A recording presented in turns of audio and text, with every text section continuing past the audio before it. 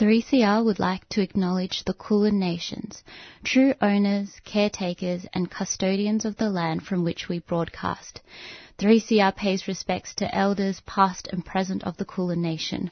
We recognise their unceded sovereignty.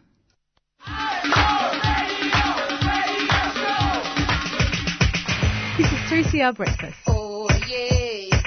Alternative news, analysis and current affairs. Monday to Friday, 7am till 8:30am. Only double.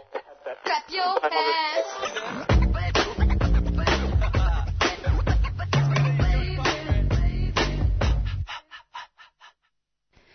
Good morning, everyone, and welcome to 3CR Monday Breakfast. The time is 7 a.m. and it is Monday, the 22nd of November, 2021. You are joined by Fung this morning, as Jacob is on leave, but they will be back next Monday. We're going to start this morning's show by listening back to a segment from Doin' Time. Leanne Carter from VALS caught up with Marissa and they spoke about the need to raise the age. The Victorian Aboriginal Legal Service and the Human Rights Law Centre are calling a proposal made at a meeting of attorneys generals to develop a plan to raise the age of criminal responsibility to 12 years old. An absolute missed opportunity to look after children. Both medical evidence and international standards put 14 years as the minimum age a child should be held criminally responsible. So to talk about the proposal, and I've actually quoted from a media release put out by the Human Rights Law Centre, I'm going to be speaking with Leanne Carter, who we've had on the show a few times now. She's the statewide community justice programs leader at Victorian Aboriginal Legal Service. And I want to speak to her about what she feels is happening and discuss these very important issues. Hello, Leanne. Welcome to the program. Good afternoon. How are you going? Oh, it's lovely to have you. Leanne, just as a protocol, can you just say what land you're from? Wurundjeri and Noongar, and I'm standing on the Kulin Nations of Wurundjeri people today. Wonderful. Leanne, talk to me. What's been going on with this proposal about criminal responsibility? Isn't this devastating? It is. Look, the battle for raising age of criminal responsibility has been going on for a few years now. And I think what's really frustrating is this recent decision. It's not actually a decision to raise the age to 12. What it is, it's simply a statement that's been made that they're talking about developing a proposal. Now, when you put it in perspective, a few years ago, the Attorney Generals have been sitting on a proposal that they actually sourced, and from their own working group, after they've been consulted wildly with the public and on the question of raising the age, they've refused to release the report. They've refused to release the public submissions. So what they're simply saying is that even though all the recommendations have said that the very minimum is 14, they're now discussing about making, talking, and that's simply kicking your can down the street, talking about developing a proposal to make the age of 12, which is far below the 14. We're talking about 12-year-olds, we're talking about kids that are still packing their lunches and going to primary school. Absolutely, absolutely. And so this is Victoria we're talking about, right? That's correct, but they're looking at setting it as a 12. So as we know, the ACT have taken the bull by the horn, so to speak, and what they've done is they've gone, 14, that's it. That's what the medical evidence said. That's what over 100, different groups and community groups and medical experts have said, and that's what they're going with. So the proposal is that they're looking at, this very sort of national 12. Too young. Absolutely. And, if we've learned anything, we know that prisons don't rehabilitate. And, the studies have shown that, incarceration is no more effective than, a community-based order. And unfortunately, as I said, we are talking about primary school-age children that, are still developing. Their brains are still developing. They're still, going through all their very childlike behaviours. And it's extremely disappointing. And, you know, it's just really paying lip service to something that's so significant in every young person's life. Isn't Canberra doing 14 years? They are. Yep. The ACT have decided that they're listening. They are listening to the medical evidence, and they are going to go with 14. They are not going to go with 12. They are not going to go with anything less. They are going with 14. And when we're talking about, some people say, well, why 14, not, 12? And we know that prisons are, as I said, they're very traumatic places.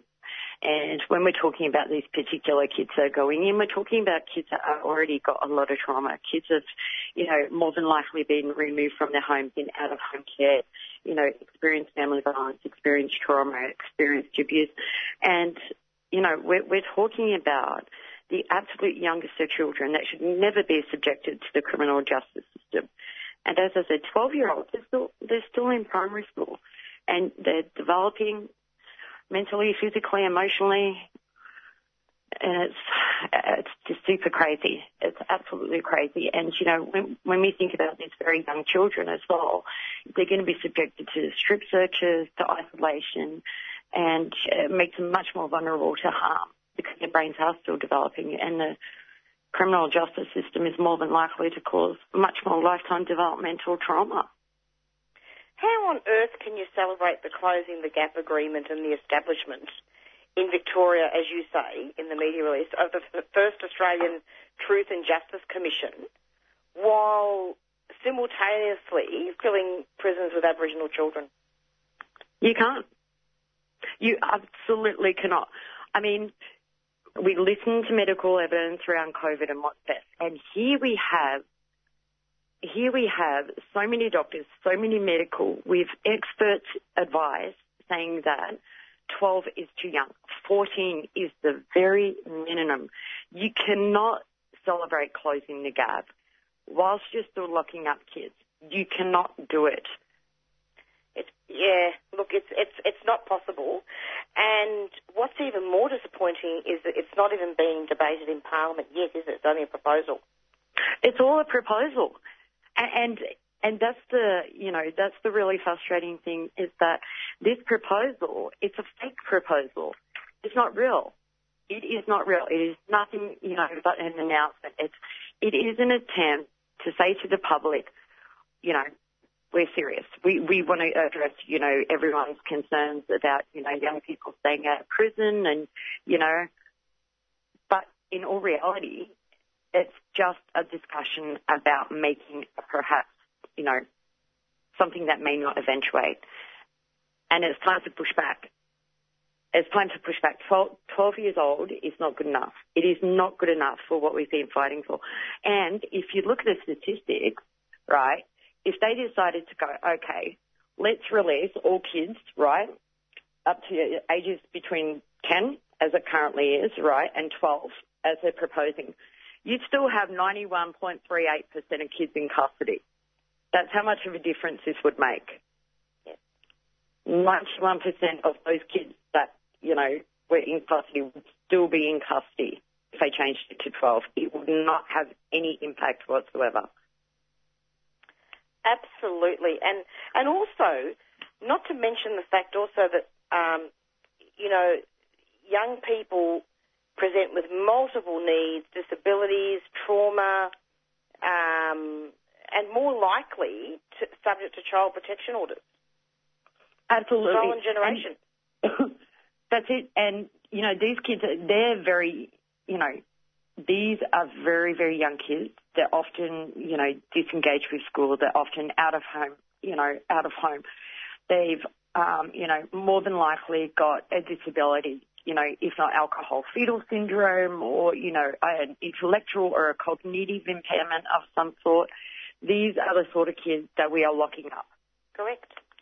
Yep. And, Leanne, I don't know if we can connect this. I mean, I certainly see this as a very deep connection in that I was speaking to Dr. Maria O'Sullivan prior to your interview in regards to the pandemic bill in its current form, and we were talking a little bit about concerns in regards to, you know, discrimination of certain communities, looking at protest not being an essential thing. Could this pandemic bill impact Aboriginal children? This pandemic bill has the current bill? Yeah. Yes, absolutely. Talk to me about that. Okay. We've already got a group of vulnerable kids, right? Now, when we're talking about, further isolating experiences, when we're talking about young children, for example, that are homeless, that are transient, that don't feel safe where they are, that get picked up, that get brought into custody, that are then placed in custody, which is further isolating, which isn't geared, the prison system is not geared to deal with complex needs or disabilities of children, in particular, that are often impacted by trauma. So the impact, as we've seen, kids being social, kids are social, right? Yeah. And we know they like to get out. They know, they like to go to school. Some do, some don't. But they like to hang out with friends. And they're very, very social creatures.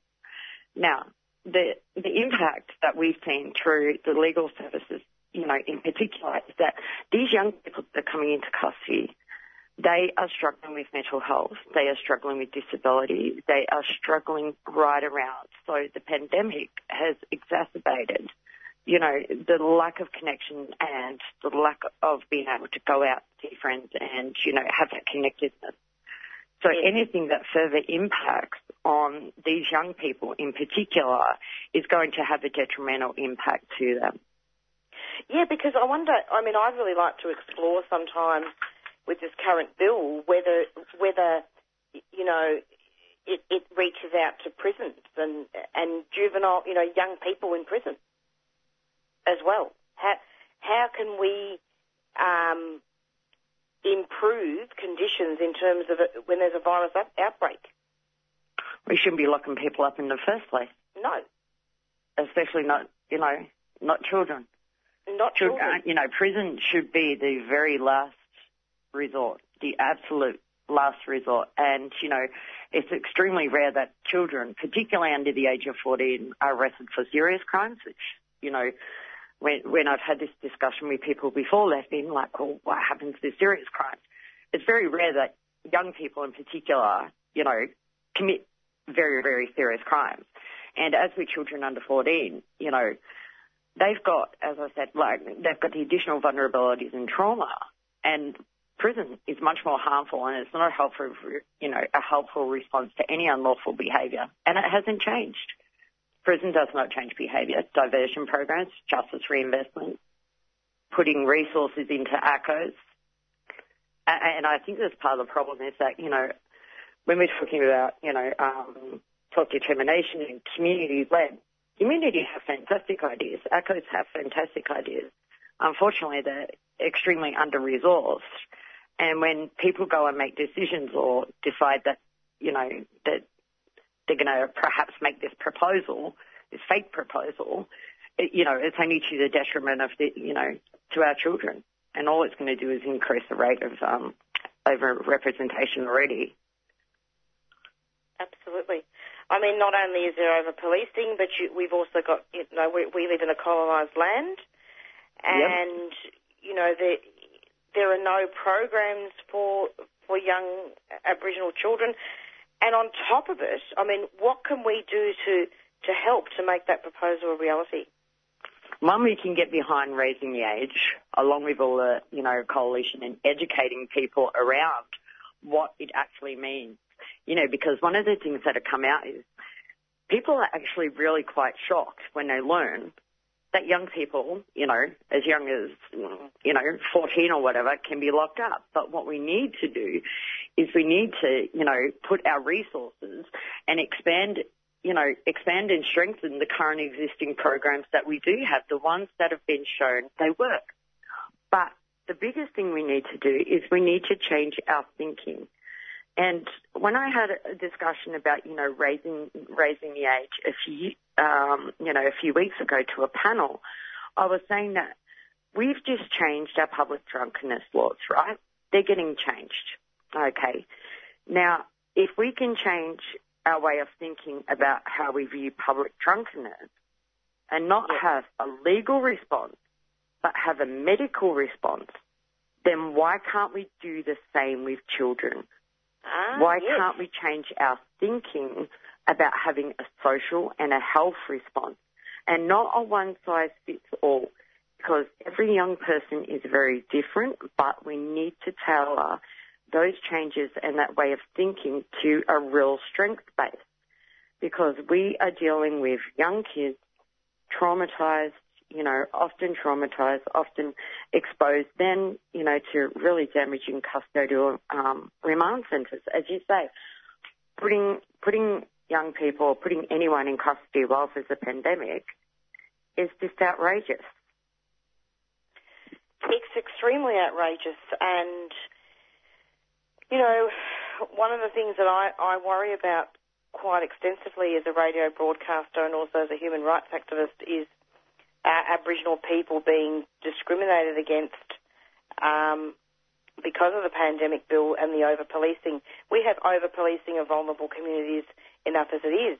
And also, in terms of the Royal Commission into Aboriginal deaths in custody, those recommendations have not been upheld. And that's part of raising the age, isn't it? Yes, Ed? Absolutely. And when you were saying about closing the gap before, remember they set the youth targets, and the youth targets were meant to be, I think it's by 2030. Mm-hmm. And there's a plan, to halve the number of kids, young people that are in custody. Now, if they raise the age, they'd halve that rate already. There goes half your rate of closing the gap. That's just one initiative. We can sit and talk here. Like, when we're talking about the Royal Commission, and a lot of our mob know this, when we're talking about any commission, any paper, any submission, everyone feels tired. They feel so tired. One, because we've led the fight. Our community has continued to lead the fight on many, many issues that impact our community. But where we get tired is that we give everything to these submissions and to the commissions, and we feel like they get shelved. Yep. Right? And only some parts of it come out. Now, when we're talking about making huge changes and changes that, impact our next generation, we can't just be talking about it anymore. We've got to make the changes. We're talking about the most vulnerable next generation of kids. These kids are our next generation. Absolutely. Yep. And we don't want these kids ending up institutionalised. We don't want these kids as another, wave of second silent generation. I mean, there's so many of these kids that we deal with on a daily basis. And when we deal with these kids, these are out-of-home care kids. These are kids that have a significant amount of comorbid issues going on. And let's not take away that intersectionality. They are still our young Aboriginal child. But that goes without saying that no child should be getting imprisoned, and definitely not at the age of 12, and at the very minimum at the age of 14. What's happening to Victoria? I mean, I'm almost frightened that this is probably going to sound really extreme, but I don't want it to be like Joh Bjelke-Petersen in Queensland. It's funny when I don't like it. And when you look on social media, and social media is just more stressful than the work, I think, some days, because people say, well, raising age isn't going to do much, or, Aboriginal people already get a lot. Yeah. All these handouts, and it's sort of, there is a lot of racism, and whether people want to call it out or admit it or not, there is. And when we're talking about treatment and following processes and things like that, quite often they get missed with our mob. That's how we get deaths in custody, because processes and proper healthcare don't take place. And it'd be absolutely shocking if we end up with a young person as a death in custody. extremely shocking. Yep. And And thank you. That's great. Do you have any final comments? You were going to say something just now before we finish? No, I mean, I suppose, we would encourage everyone to actually have a look at Raising Age, see what it's about. It's not just, some people will say, it's just about Aboriginal kids. No, it's not. It's about every child. It's about every child should be able to reach their full potential and to be able to live healthy and make good choices. We're talking about primary school kids. Have a look at the what the campaign's about and actually get behind it. Don't just go and sign your name on a campaign, but learn what it's about and support all the members. And that's over 100 different, coalition members that have put their name to this and are arguing that, 14 at the minimum. Exactly. 14 at the minimum. Yep. And if you want any more information, by all means, contact the Victorian Aboriginal Legal Service and we'll be happy to provide you with any of the mailing lists or places that you can sign up and get on, the campaign and other things that are going on. Leanne, thank you so much for coming onto the program, and I'm sure we'll be having you back. I mean, I don't think genocide and dispossession are going to be going away anytime soon. No, we're definitely in for the long haul. We're in for the long fight on this. Absolutely. Thanks so much. You have a good afternoon. You too. Take care. Bye. Bye-bye. That was Wiradjuri and Noongar woman Leanne Carter on Doin' Time, speaking with Marissa on why we need to raise the age.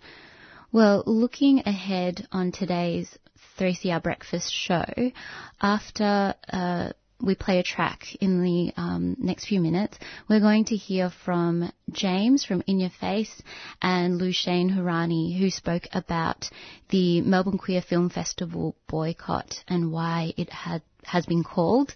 After that, we're going to hear from Ella Simons, who joined Tuesday Breakfast last week. Ella is a 15-year-old climate school strike organiser, and they spoke to us about attending a pre-COP event in Milan recently and also shared their reflections on COP26. And then just after 8, we're going to be listening to Jacob, who is usually here on Monday Breakfast, and they have brought us a report from Blockade Australia. But we'll be right back after this. A message from Victoria's community sector. I'm looking forward to not worrying that my patients are going to die of COVID. To no one else being separated from their mum in aged care. I'm looking forward to our wedding and having our family and friends from overseas here with us. I really want to see my mum. I'm looking forward to being able to welcome guests without a mask on. To having all the sports back to normal so that my family members can come and watch me play. I look forward to performing in front of a big crowd again. So please, get vaccinated.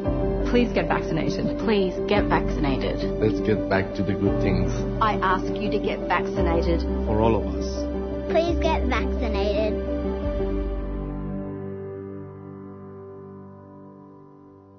A message from Victoria's community sector.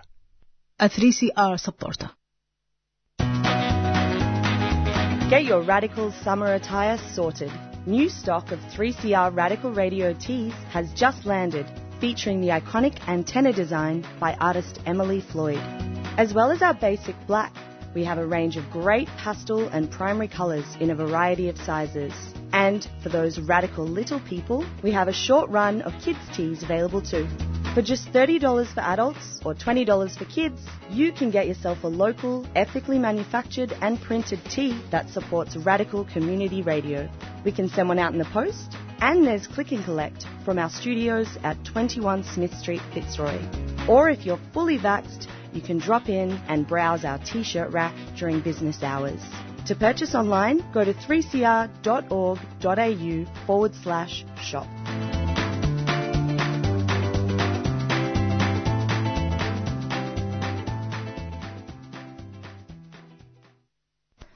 You're listening to 3CR Radio 855 AM. This next track is by Kujumbara artist Bajra, and it features Amaya, and it's called Talk. You're always speaking, but I never hear what you say. Can you replay it? I'm in my feelings. Am I miscommunicating? I hate this. Let's talk about love. Let's talk about life. Talk about change. Talk about us. Talk about fights. Talk about things nobody does. Oh, let's talk about love. I need the late night conversations to our daylight complications. I need FaceTime, but it's not translated. We just need to talk. What's it all for? If every time we talk, we're just changing locks on all the doors. Maybe we should open up a little more. Let's talk about love. Let's talk about life. Talk about change. Talk about us. Talk about fights. Talk about things nobody does. Oh, let's talk about love. Let's talk about love. Yeah. Let's talk about life. Let's talk about change. Let's talk about love. Let's talk about fights. Let's talk about things that nobody does. Let's talk about love. You don't need to try on all your words before you say them. You don't need to think too much about all your phrases. Yeah. Let's talk about love. Let's talk about life. Let's talk about change. Let's talk about us. Let's talk about fights. Let's talk about things that nobody does. Let's talk about love.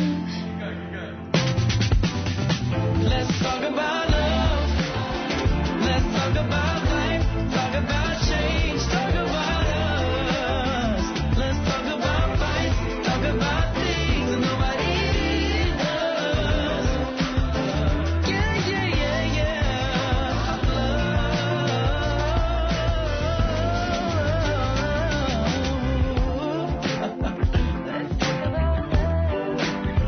Let's talk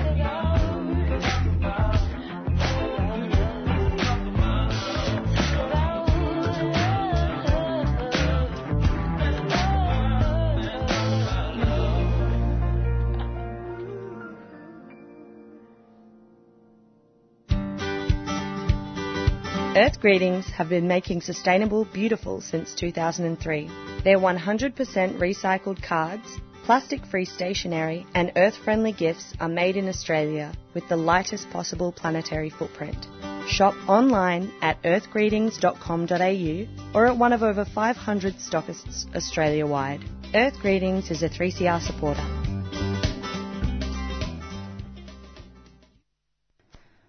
Welcome back to 3CR Monday Breakfast. My name is Fung and we had just heard a song by Budgerah featuring Maya and that track was called Talk. We're now going to replay a conversation with James and Lou Shane on why the Melbourne Queer Film Festival boycott has been called, and this was played on In Your Face just a couple of days ago. Activist Lajane Harani discusses the Melbourne Queer Film Festival. The Melbourne Queer Film Festival announced it will not remove Israeli-made film The Swimmer from its program or boycott films made in Israel in response to demands from a group of queer Palestinian activists. Earlier this week, prior to the announcement, I spoke with Lajane Harani from the activist group about the situation. I'll give a kind of overview of the context of what happened. So earlier this year, the Melbourne Queer Film Festival launched a program called MQFF Together, which was essentially a stand-in for the fact that the festival couldn't happen due to COVID earlier or in 2020. And in that program, there was not a single movie from Africa or from the Swana region more broadly. But they had programmed not only the recent film by the Israeli director Eitan Fox, but also a retrospective of all of their previous films, which have been criticized for pinkwashing. So a Palestinian reached out and asked them for more information and kind of brought to their attention the gravity of what they were doing with this careless programming. And their response back was a bit undercooked. They justified it with the fact that they wanted to display a diverse range of LGBTQ narratives, and also defined pinkwashing as a matter of personal opinion. And then, so BDS Australia hosted 2 counter screenings to combat this. One in Brisbane and one in Melbourne. Both were screening the documentary by Dean Spade called Pinkwashing Exposed, Seattle Fights Back. And we invited a representative from the Melbourne Queer Film Festival to attend, and they didn't. And then a couple weeks ago now, the Melbourne Queer Film Festival released their 2021 program, and the same thing happened again, where there is a really severe underrepresentation of Swana narratives, not just Palestinian, but Southwest Asia and North Africa broadly. And they have included in the program a recent Israeli film called The Swimmer. And so we've been organizing to, get the Melbourne Queer Film Festival to justify why they chose to do this again after bringing it to their attention earlier this year, and also to demand that they implement a cultural boycott policy to better support Palestinian human rights from this point forward as an organization. Has Melbourne Queer Film Festival responded to those requests? Yes. So they, after a couple days actually of our action, which that happened, we released the action on Monday in the afternoon last week, and it took them 2 days to reply to us saying that they were really disappointed to hear that they have been so careless with the Palestinian community and so many of us, and the fact that so many of us feel unsafe at their festival. And they also released a public statement that acknowledged the fact that the festival was unsafe and that they're trying their best to get things right. But having said that, the statement itself also used the same argument that was sent in the original email earlier this year about representing a broad scope of queer narratives, and that Israeli programming in Israeli film is one of them, alongside I think it's an Afghani film. Yes, that was their justification, which was interesting that we were specifically calling out for Palestinian narratives, and they were their response was very much like, oh, Palestinian, no, that's fine. We'll give you one from Afghanistan instead, which maybe conflates the idea that all of these narratives are just one and the same, and that's quite literally not the case at all. I understand they are showing a film from Palestine. Do you feel that doesn't go far enough? Yes. So if you'd allow me to talk a little bit about what it means to screen an Israeli film as opposed to just the representation of Palestinian films as well. Sure. I can go a little bit further back and give some context. So, and this is maybe a long-winded story, but in 2005, the Israel Foreign Ministry concluded 3 years of market research with the intention of rebranding the whole country. And they, a couple years later, realized they had to organize and export cultural events to improve the brand of the country, because previously there was a poll conducted called the East-West Global Nation Brand Perception Index. And in that poll, Israel placed 192nd out of 200. So it was behind countries like North Korea and Cuba, which, as we know, have been smeared by the West for years. So that's how bad Israel's brand was just 10 years ago.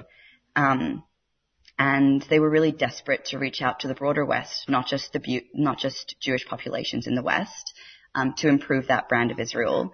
And a large part of that was them organizing and exporting cultural events. So that's food and wine festivals promoting Israel-made products and Israeli film and art. One example of that would be the Spotlight Tel Aviv program at the Toronto Film Festival. That was its inception.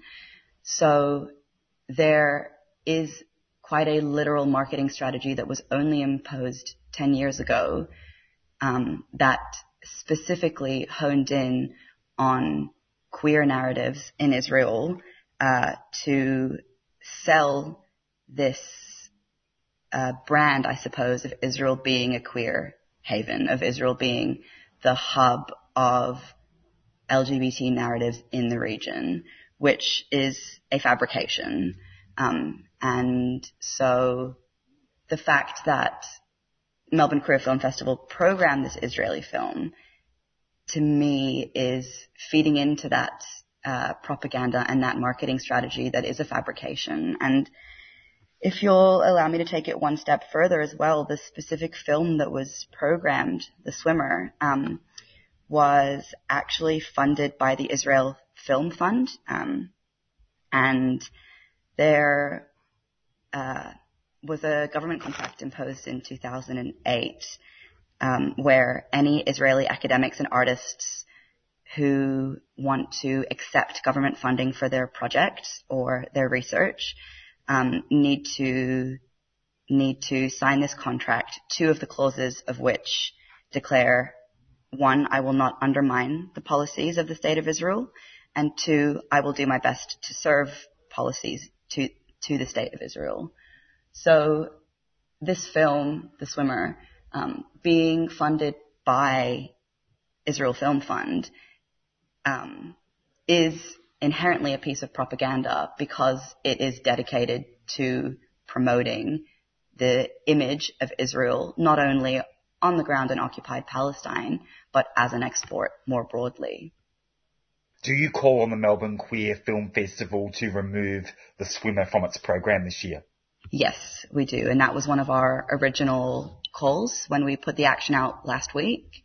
And there was no willingness, I suppose, in our email correspondence as well to cancel the film. And so we're having a conversation with them on Thursday, but the first screening is the following day on Friday. So it definitely doesn't allow enough time logistically for that to happen, even if by the time we have the meeting, they've changed their minds. So I think there's also maybe a lack of acknowledging the critical time frame that we're dealing with right now. What's your response to Melbourne Queer Film Festival's co-president Molly Whelan resigning recently in solidarity with queer Palestinians? Yeah, so I actually had a conversation with Molly yesterday, and it was really emotional, I think, to hear it straight from them, to hear that there are people who are involved internally who are willing to stand with Palestine. Having said that, it was also there was an element of sadness there, knowing that, well, if they resigned, there must have been pushback internally. And so it put into context for me the fact that this fight is going to be a lot bigger than I'd originally realized. And I don't know who else within the organization is on side and who's willing to stand with Palestinian human rights. But I'm hopeful that there are waves that are happening right now and that Molly is very openly communicating where they're at. Did Molly say there'd been pushback in the organisation? Yes, so they actually shared their letter of resignation with me when they filled me in on it. And I might just actually see if I can find the document itself as opposed to paraphrasing. Sure. So the direct sentence that Molly included in their letter of resignation is, "The past week has been incredibly challenging, and it has become apparent that my values and vision for the festival are no longer in line with those of the board.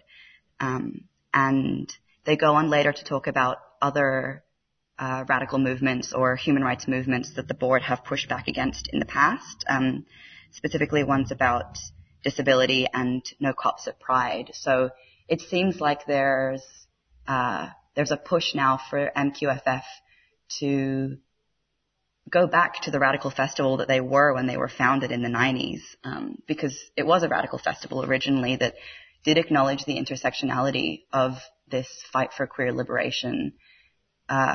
And I'm now aware of the fact that Palestine isn't the only thing that needs a little bit of an update in terms of the board's views right now at MQFF. So it sounds like you're strongly of the view that Melbourne Queer Film Festival has been pink-washed. For those listeners who aren't familiar with the term, how would you define pink-washing? Yeah, great question. So pink-washing, to put it really simply, is the co-opting of queer narratives in order to justify Israel's colonial agenda. Of course, the term has been used now in contexts outside of Israel, but it was coined to refer to that specifically. So it promotes an image of Israel as a queer-friendly haven, essentially, and in the process of doing that also depicts Palestinians as inherently intolerant and backwards, which feeds into Islamophobic narratives that are also being adopted by the West. And so Israel has now become this image of a queer-friendly nation, whereas in reality they are only queer-friendly to the settlers in Israel. So a very overt example of that would be the fact that that the state of Israel blackmails queer Palestinians to become informants for the state, and if they don't comply with that, then they threaten to out them to their communities, which is just a disgusting act that is not queer-friendly whatsoever. So I can really hear and understand why queer Palestinians in Melbourne are really being triggered by this issue and finding it really traumatic. Yeah, and even me talking to it right now, I can feel my voice starting to shake, just because I do obviously take this so personally as a Palestinian, as a trans Palestinian myself, knowing that my queer brothers, my queer siblings on the ground are having to face this every day. And it sounds like Melbourne Queer Film Festival really needs to kind of feel that as well. It sounds like, it sounds like a face-to-face meeting really does need to happen. Yeah, and I am quite hopeful for the meeting on Thursday, actually, just because I feel motivated by it being an interpersonal conversation. We're going to sit down. We're going to really kind of explore what doubts they might have and contextualize any gaps they might be sitting with right now. And I mean, I maybe this is a bit naive of me, but I feel like a lot of the reluctance or pushback from MQFF right now is just coming from a point of lack of education. So if I can just explain the wider picture to them and talk to them as a queer Palestinian myself, I think we're on quite a good track at the moment. You mentioned African films. It sounds like Melbourne Queer Film Festival has taken some steps, including films from Cameroon and Namibia, but it sounds like that's not enough. Yeah, it's tricky too, where historically the Melbourne Queer Film Festival, I've noticed this in a lot of their programming, where even the narratives that are representative of minoritized identities, culturally minoritized identities, still feed into stereotypical narratives of either the model migrant, of this person of color needing to seek refuge in the Anglo-West in order to survive as a queer person, or they enforce the stereotype of someone's homeland being inherently queer-phobic. So I've noticed there's maybe one film on the program this year that doesn't do that, but having said that, the opening night screening, I think it's called Flee, is co-presented with the ASRC, and it's a migrant narrative about an Afghan queer man who ends up needing to move to Europe in order to live his queer life, which is a narrative that we as people of color are really trying to push back against, because it just feeds into Islamophobia and also upholds this idea that there's no place for us amongst our own people, which is inherently false. As someone who has found queer community in Palestine and in Lebanon, where I'm also from. It really sounds like there does need to be more films that really include emerging communities and really oppressed communities around the world, especially in the Middle East. Well, it's interesting that you say that, because in the original email or the correspondence that we had earlier this year around underrepresentation of our narratives, the response was that they weren't really working with many options. There weren't enough movies out there for them to represent the community justly, which again is an inaccurate response, given that in Palestine in particular, I mean, this is just one very obvious example. We do have a queer film festival called Aswat that happens that does depict Palestinian queer narratives. So it's not that they don't have the option there. It's that maybe they're not doing this active work to seek out generative narratives. And what I'd said earlier about the Melbourne Queer Film Festival having been founded as quite a radical festival, it was the first festival in the Southern Hemisphere to use the word queer as an identifier as opposed to lesbian and gay, because they'd acknowledged the fact that, well, no, we're dealing with the intersections now of what it means to come from these different queer identities. But so the fact that the Melbourne Queer Film Festival has been radical in the past, or was founded on the basis of this radical ideology, they now have the opportunity to get there again, and to do right by minoritized queer people who still today are facing oppression from imperialist structures, in particular, like the State of Israel. And it really sounds like you're highlighting issues not just for the festival, but also for the broader queer community in Melbourne to consider. Yeah, and the timing feels quite ripe as well, where because of the Unity Intifada that happened earlier this year, where people were taking to the streets, for the first time in my life, I've felt a solidarity with the Melbourne scene more broadly, but then, of course, queer subcultures as well, showing up for us. And I think there are all these different avenues that are feeding into my hopefulness around the cause, where I know for a fact that we're being heard. For the first time in my life, I'm actually seeing that we're being heard. And queer people in Melbourne in particular want to show up for us. And so something I want to highlight in terms of the Melbourne Queer Film Festival is that they're not just doing Palestinians a favor. They're not just taking care of our community. Them standing with Palestinian human rights would actually be in support of the broader queer community in this city, which, I mean, if that's not the intention of the festival, I don't know what would be. Jane Hirani, thank you so much for talking to me on 3CR today. It's been a great pleasure. Thanks so much for having me. It's been a pleasure to talk to you. That was Lebanese-Palestinian writer Loujain Hirani speaking to James on In Your Face about the Melbourne Queer Film Festival boycott. And just an update, conversations with festival organisers didn't actually result in the film The Swimmer being pulled from the festival, and the screening went ahead last Friday at the Jam Factory. There were protests outside calling for Melbourne Queer Film Festival to address the issues of pinkwashing and Zionist propaganda. You're listening to 3CR Monday Breakfast. We'll be back right after this.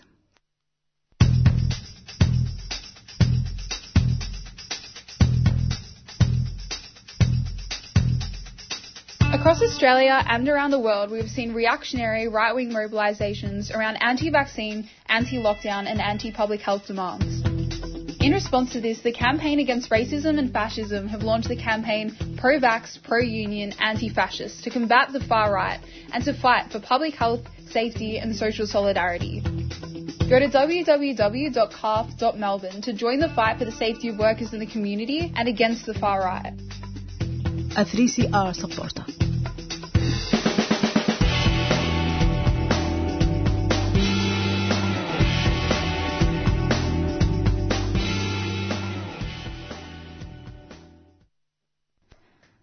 Ella Simons is a 15-year-old climate school strike organiser who was recently in Milan prior to the COP26 summit. I spoke with Ella for Tuesday Breakfast last week, and she shared with us her reflections on pre-COP in Milan and talked us through what actions young people are demanding the Australian federal government take in order to act on climate change. In this interview, Ella begins by telling us how she got involved in climate activism. So in November 2018, the first ever global climate strike was held. I went to that strike with my friends, my mum, and I had never been to a protest before, and I guess that was just a massive point in my life, a journey into activism. And so from then I became involved with School Strike for Climate and with AYCC, the Australian Youth Climate Coalition, and also the federal election campaign to do with climate. And I helped organise the September 20 strike, which is, the major strike. There were almost 200,000 in Melbourne. But then obviously I guess COVID threw a bit of a curveball into all that. We still tried to organise online, and we did have a strike earlier this year in that little gap between lockdowns. But yeah. That sounds incredible. You sound like you really got into it very quickly. Earlier this year, you attended the Youth for Climate event in Milan. Could you tell us more about this experience and the paper that was drafted at the end of the conference? Yeah, so in about February, I applied to the pre-COP event, Youth for Climate in Milan. Obviously, it was not the expectation I would actually attend due to COVID. But Mum and I found out we were going 2 days before the conference, which was pretty insane. And there was a lot of, it's pretty hard to go overseas, but we managed to get there. And then once we were there, the actual conference was across 3 days. And so there was like a main plenary, and then there were our working groups and breakout groups. So I kind of started off in the working group of Climate Conscious Society and really looked at, mobilisation and movement building. And then I moved more towards the non-state actors working group, which is where this discussion on the fossil fuel industry really came about. And I guess looking at the things that have gone on at COP26, those exact same discussions were being had at pre-COP. There were even disagreements at pre-COP on abolishing the fossil fuel industry, on phasing out rather than phasing down. So to see those exact same discussions be happening at COP is pretty wild. Yeah, it just goes to show, I think a lot of young people are already very much switched on, and all these international leaders can learn a lot from you. Tell me a bit more about the atmosphere at Youth for Climate. Were there any speakers that you found particularly engaging and rousing? What was it like meeting young climate activists from all around the world? That was definitely the most incredible part, was actually getting to meet all these people. On the opening plenary, both Vanessa Nakato from Uganda and Greta Thunberg from Sweden spoke. And their speeches just really put, I guess, what lots of people are thinking. Greta talking about blah, blah, blah, all our leaders, empty promises. It's the same from all our politicians right now. So to hear them speak in front of all these people, the same thoughts I'm having, was pretty special. But also just getting to hang out with the, Fridays for Future and young activists afterwards. There was a strike on a Friday that we were in Milan. There were 50,000 people striking in the streets of Milan, which was just incredible to be in, and incredible to be a part of that. And, obviously post-COVID, we haven't really been able to be in a protest with that many people, and so being in there was just incredible. And there were chants from all different languages, people from across the world that had come to the pre-COP and were striking with us. So that was just an incredible experience. It sounds so powerful to be part of an international movement, definitely. I know COP26 is now over, but what were your hopes for the conference before it started?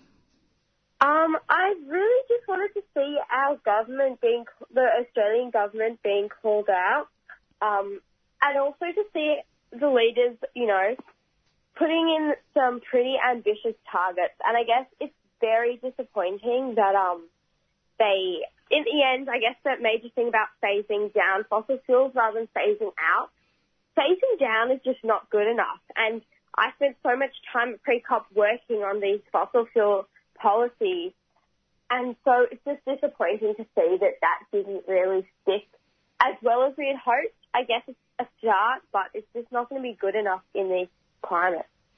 You mentioned this just now, but I wanted to discuss Australia's role in a bit more detail. So it is widely known that Australia is lagging in its commitments to climate action, and it's very clear that the government is proactively against ambitiously reducing carbon emissions and divesting in coal and fossil fuels. In a bit more detail, could you tell us what your take is on Australia's role in the fight to save the planet and what concrete action you would like to see from our federal government?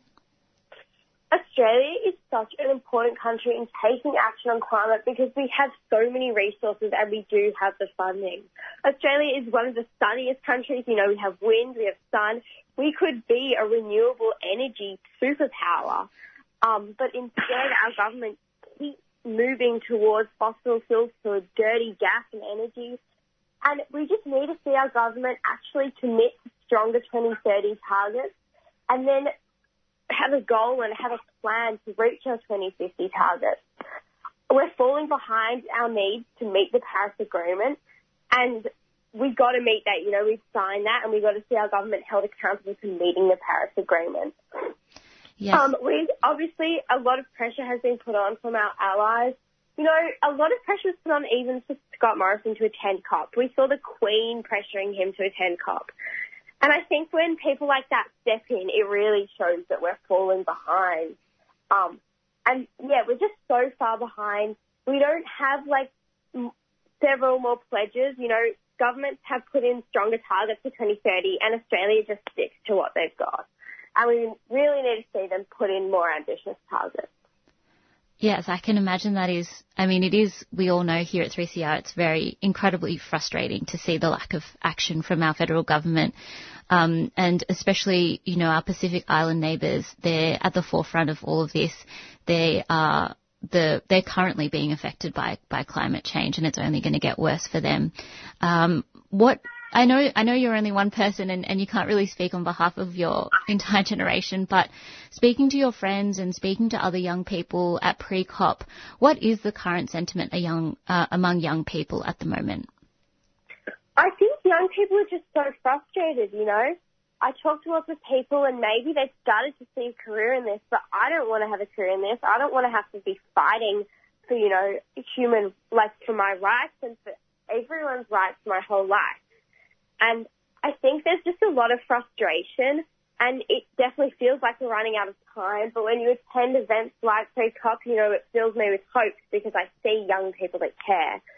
But every year counts, every COP counts, and we just need to really be pressuring our government. And the next federal Australian election is so important because if we elect the parties into power that are going to be taking action, then we'll hopefully actually see this action happen. And I think it's just to know that, everyone's voice is so powerful and young people have really found a way to make their voice heard. Young generations have never been as powerful and have, been sharing their voice as we are now. And so everyone needs to know how powerful their voice is and that they can make that difference. Definitely, there does seem to be a lot of momentum within the climate action movement that's driven by young people. Speaking of which, if there are any young people out there wanting to get involved in climate activism, what would you recommend as a first step? sign up to School Strike for Climate. There's a website online. Sign up to AYCC, the Australian Youth Climate Coalition. They run incredible workshops and trainings to actually build the skills to be taking action. If you're a First Nations or Indigenous young person, Seed Mob is just an incredible organisation who actually got some people over to COP26, which was amazing.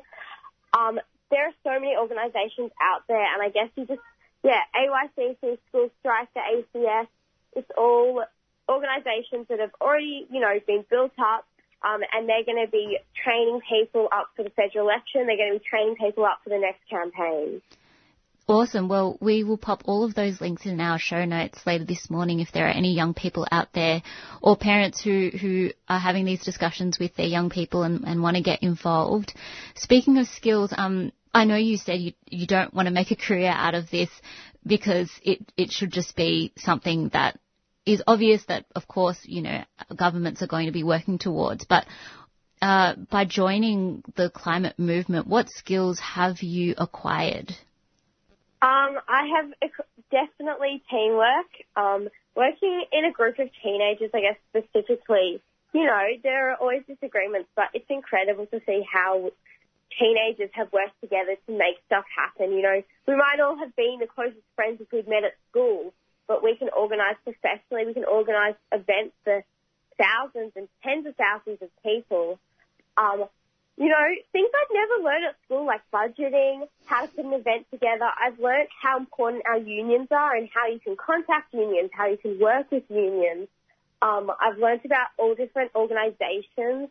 I've learned so much actual climate science and the statistics and the things we need. I've learned how to tell my story and how you can empower people and how to have meaningful conversations. And I guess just so many things that you probably wouldn't learn by the time you're in year 9 at high school. So I think just joining an organisation or a movement like that teaches you so many different things and gives you so many skills for the rest of your life and so many skills that are so important. Well, that's an incredible note to end on, Ella. I think you're right. It sounds like you've just had the most amazing experience and you and other young people in this country and around the world are doing such important work and really leading the way with climate justice here. So I just wanted to thank you for joining us on 3CR this morning. Hopefully, things will radically change and the next time maybe you come on 3CR, we'll be having more positive conversations about climate and about our federal government. But for the time being, thank you so much for taking the time out of your morning to speak to us today. Thank you for having me. That was Ella Simons, who joined me on Tuesday Breakfast last week. Very impressive young person. They spoke with me about their pre-COP summit in Milan, as well as their thoughts and reflections on Australia's lack of response or lack of action in the face of climate change at COP26. And we're just coming up to, we're now past 8 o'clock. I'm going to play another song, and this is by a band called Purple Dye. It's actually my friend's band, so shout out to Alex Keller, wherever you are. This is a fantastic new song. It's called Like Ecstasy. I'm really into it, so I hope you enjoy.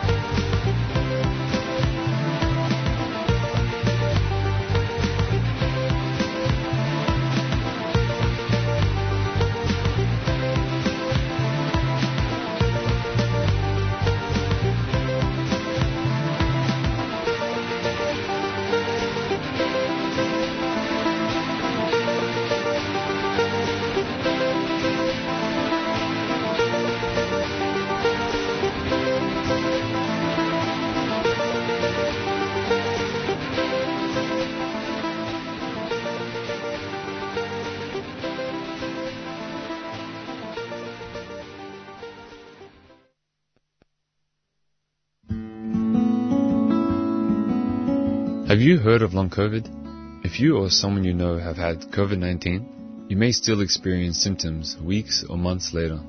There are many symptoms of long COVID, but the most frequent are extreme tiredness, shortness of breath, and muscle aches and joint pains. Anyone can experience long COVID, including children. You can find information in your language on the Health Translations website, healthtranslations.vic.gov.au. Just type long COVID as a keyword. A 3CR supporter.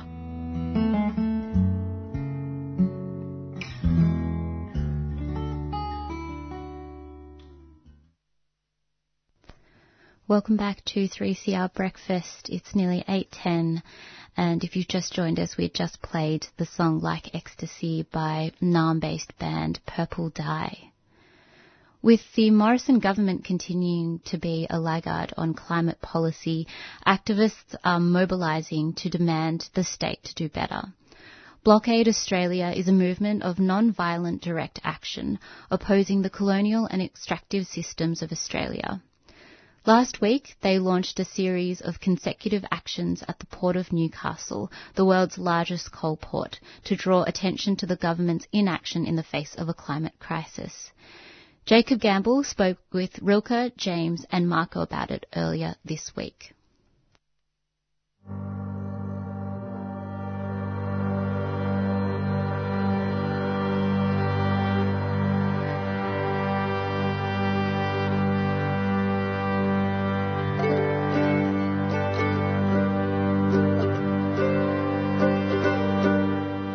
I did a tree sit on Arrogable and Warramite country where I was tied to the train line and blocked coal trains from going into the world's largest coal port.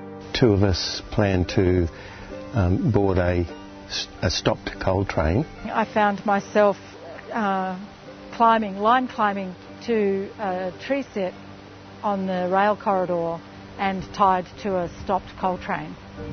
I'm going to be sitting in a tripod that's blocking coal trains. I will be abseiling off a bridge which is bottleneck to the world's largest coal port. Tell me a bit about Blockade Australia for people who don't know who you are or what your aims are.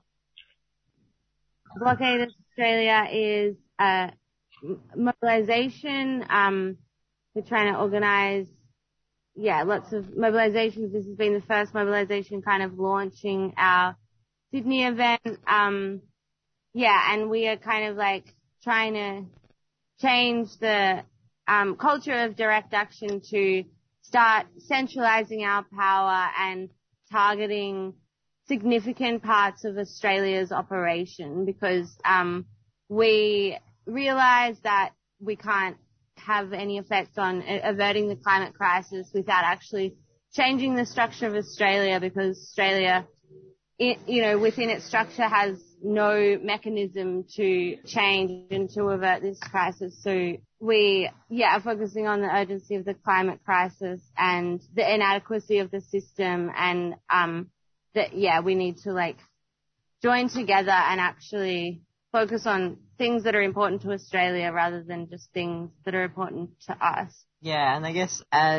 if you have had a look at the purpose statement, you have noticed there's no demands, and we are very much organising with the acknowledgement that we are facing a serious climate crisis, and what we need to be doing at this period of time is trying to bring as many people together to take part in direct action and sustain it at critical targets, and that the action is really what we need at this point. And so we believe that through that there may be a more appropriate time for demands to emerge, but we are very much grounded in the kinds of strategic, sustained, direct actions that you've been seeing up here in Newcastle, but also that we'll replicate on a bigger scale in Sydney next year. So this is not a protest against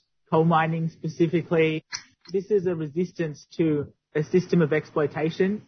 Australia was designed from the very start to be a system of exploitation with the, invasion of Aboriginal land the enslaving of prisoners, sent here for like the most minor crimes, and they've just come here and they're just digging up the, they're selling everything on this continent, and then they dig up the continent itself and sell that.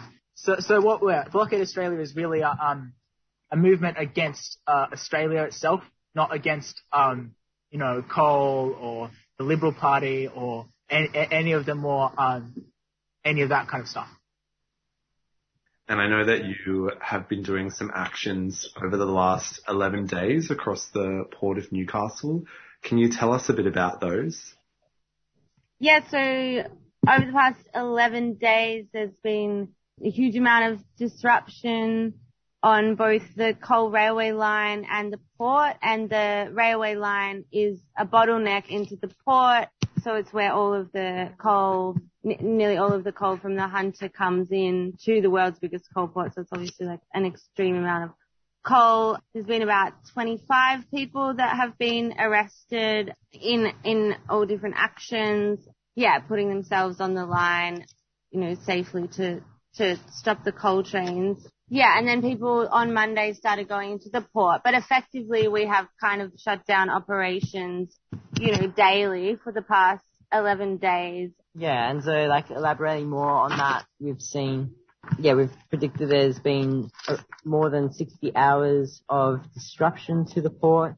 So through those 25 actions, we've been trying to also use this mobilization to kind of exemplify what kind of direct action tools we, have available to us as just people with bodies. And so, we've also been using this to really upskill people and in a lot of different skills. So there's been, different forms of direct action, with a whole different, sets of accessibility, and to try ensure that we can create a really kind of empowering and accessible form of sustained direct action. What does sustainable direct action look like to you? I mean, we see that to be able to challenge the power, it needs to be prolonged and it needs to be sustained. You can't just, we've seen, the school strikes have massive marches with hundreds of thousands of people, and again with the anti-war in the past, and that disruption needs to be sustained. It needs to be prolonged for it to actually be challenging the power. Otherwise they can just wait till you all go home and everything just goes back to normal. But obviously also, sustainable, and making sure we are all able to keep doing it and be, healthy and continue. And elaborating on that further, really encouraging a system of actions, then debriefing and resting and planning, and ensuring that each one of those components are, valued just as much as the other, and so it's not, and that all roles in that highly valued, and that's been really important for this mobilisation, and is going to be into mobilisations into the future. So you've been doing this for 11 days now. What message are you hoping to send to the government? And I know you mentioned before you weren't anti-coal, anti-Liberal Party, but also to the fossil fuel industry, I suppose, on the issue of the climate crisis. To me, I don't think we're sending a message to the politicians. I don't think that's who we're talking to. We're talking to everybody else who's desperate for change and who's desperate to do something about the climate crisis, but has no agency in the political sphere right now, and to show them that you can do something, this is what you can do, we can all do this together. But we're not asking them to do anything because they've been asked long enough and have done nothing. And so in my mind, we're talking to everyone, that the majority of the population who actually doesn't want to put up with this and doesn't want to see their future destroyed and doesn't want to see, the decimation of all life on Earth. And we're talking to the people who can join us and will join us and will challenge this destruction. hopefully the government's response that people have been seeing to our to these sustained disruptions and sustained actions does encourage people to get involved and to understand how impactful we can be when we take these kinds of actions. And I guess, that's, as Lucas said, a big part of it is not so much responding to, yet at least, to government or asking anything, but more so asking the people to come and take this kind of action, because we've seen so far that it's incredibly impactful and, the state's scared. That's why they're big and this is definitely only a very small stepping stone in the start of this strategy, but because we reckon when similar things happen on a much more sustained and periods in critical points, we can really force a difference, force a change. I think that's really great, the idea of if everyone's doing this at the same time during a critical point in our history, perhaps we will see something new. So my next question is about the activists that have been arrested. So I know you've had, I think you said 20 people arrested before. What kind of penalties have they tried to impose, and what's been like the general response to that? Yeah, so we've had 25 people arrested so far, and there's also been people who have been arrested for simply being suspected to have helped out with an action. So there's been total overreach, police powers, not to be unexpected, but obviously outrageous. And the charges have just been getting more intense and full on. Yeah, like people, now everyone is being refused bail. They won't be allowed out of the watch house until they've seen a magistrate. Some people, usually you'll get held for 4 hours, and then if you sign bail, you'll be released. And they're actually giving people unsecured bail, which is common for it's very uncommon. And when it happens, it's usually a lot of money for like a murderer or something, someone in the high court, not someone in the magistrate's court, and sometimes just low sentences. So they've got this unsecured bail. There's also been, really extreme charges that have 25-year jail sentences. We don't think that they'll stick, but it is, a tactic of the police to repress people by making them spend a lot of time in court cases and stuff. And also, it's a scare tactic. But so some extreme charges and then a lot of repression with bail and forcing people, to stay in kind of police custody for longer than even their fine would kind of result in. To just give an example of some of the one of the most outrageous charges that have been thrown at people is the intent to kill or and the intent to derail trains. So obviously these actions have not caused any harm to anyone, and we practice non-violent direct action, but yet again, the police continue to throw these outrageous, trumped-up charges, which obviously is also trying to paint us as dangerous, and when we know where the real danger is coming from. I know you mentioned you had a movement happening in Sydney coming up. Did you want to speak a bit about that and how our listeners could support the movement moving forwards? The purpose of Blockade Australia is to encourage people to kind of converge on one place at a time and shut it down. So we would be, we are asking and encouraging people from, Wurundjeri and Bunurong country to come up to so-called Sydney next year and really try and make an effort to, to get themselves up there. So we're going to be shutting down Sydney for a week from June 27th to July 2nd. And hopefully that's going to be really epic. So obviously encourage people to try and think about how they can get themselves up to that, because, if you've seen what's happened just recently, it's if we can get lots of people, we can really make it, make a splash. Yeah. And so I guess more specifically in the ways that people can be helping from, their local towns and communities. We will be organising info nights and upskills and getting affinity groups prepared and ready to kind of convoy to Sydney next year and take action.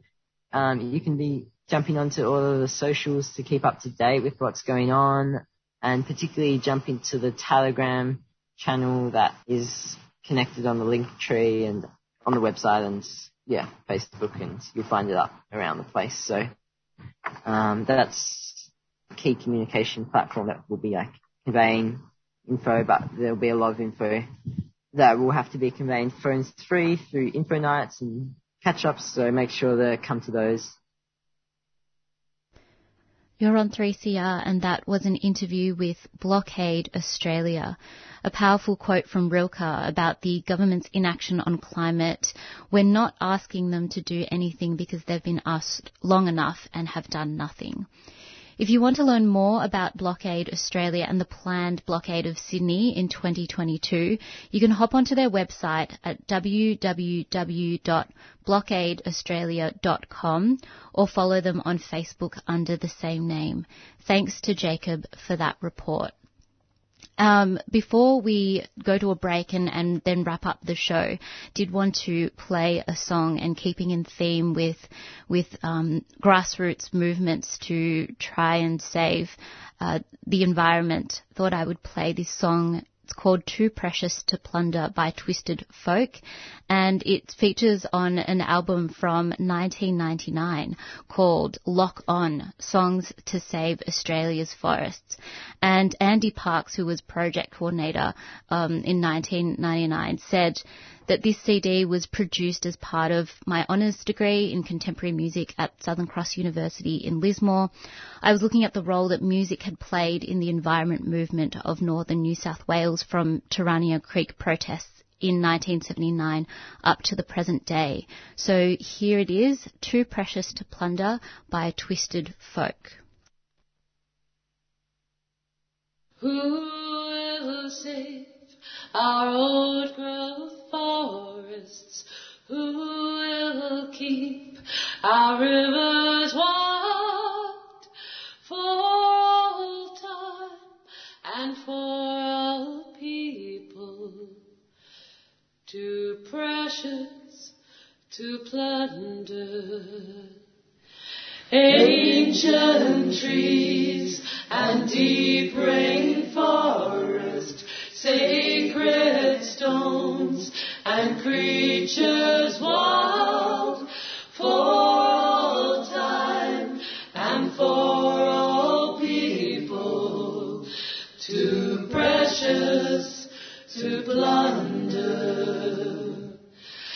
Taller than your tallest towers, older than your powers that be, for all time and for all people, too precious to plunder.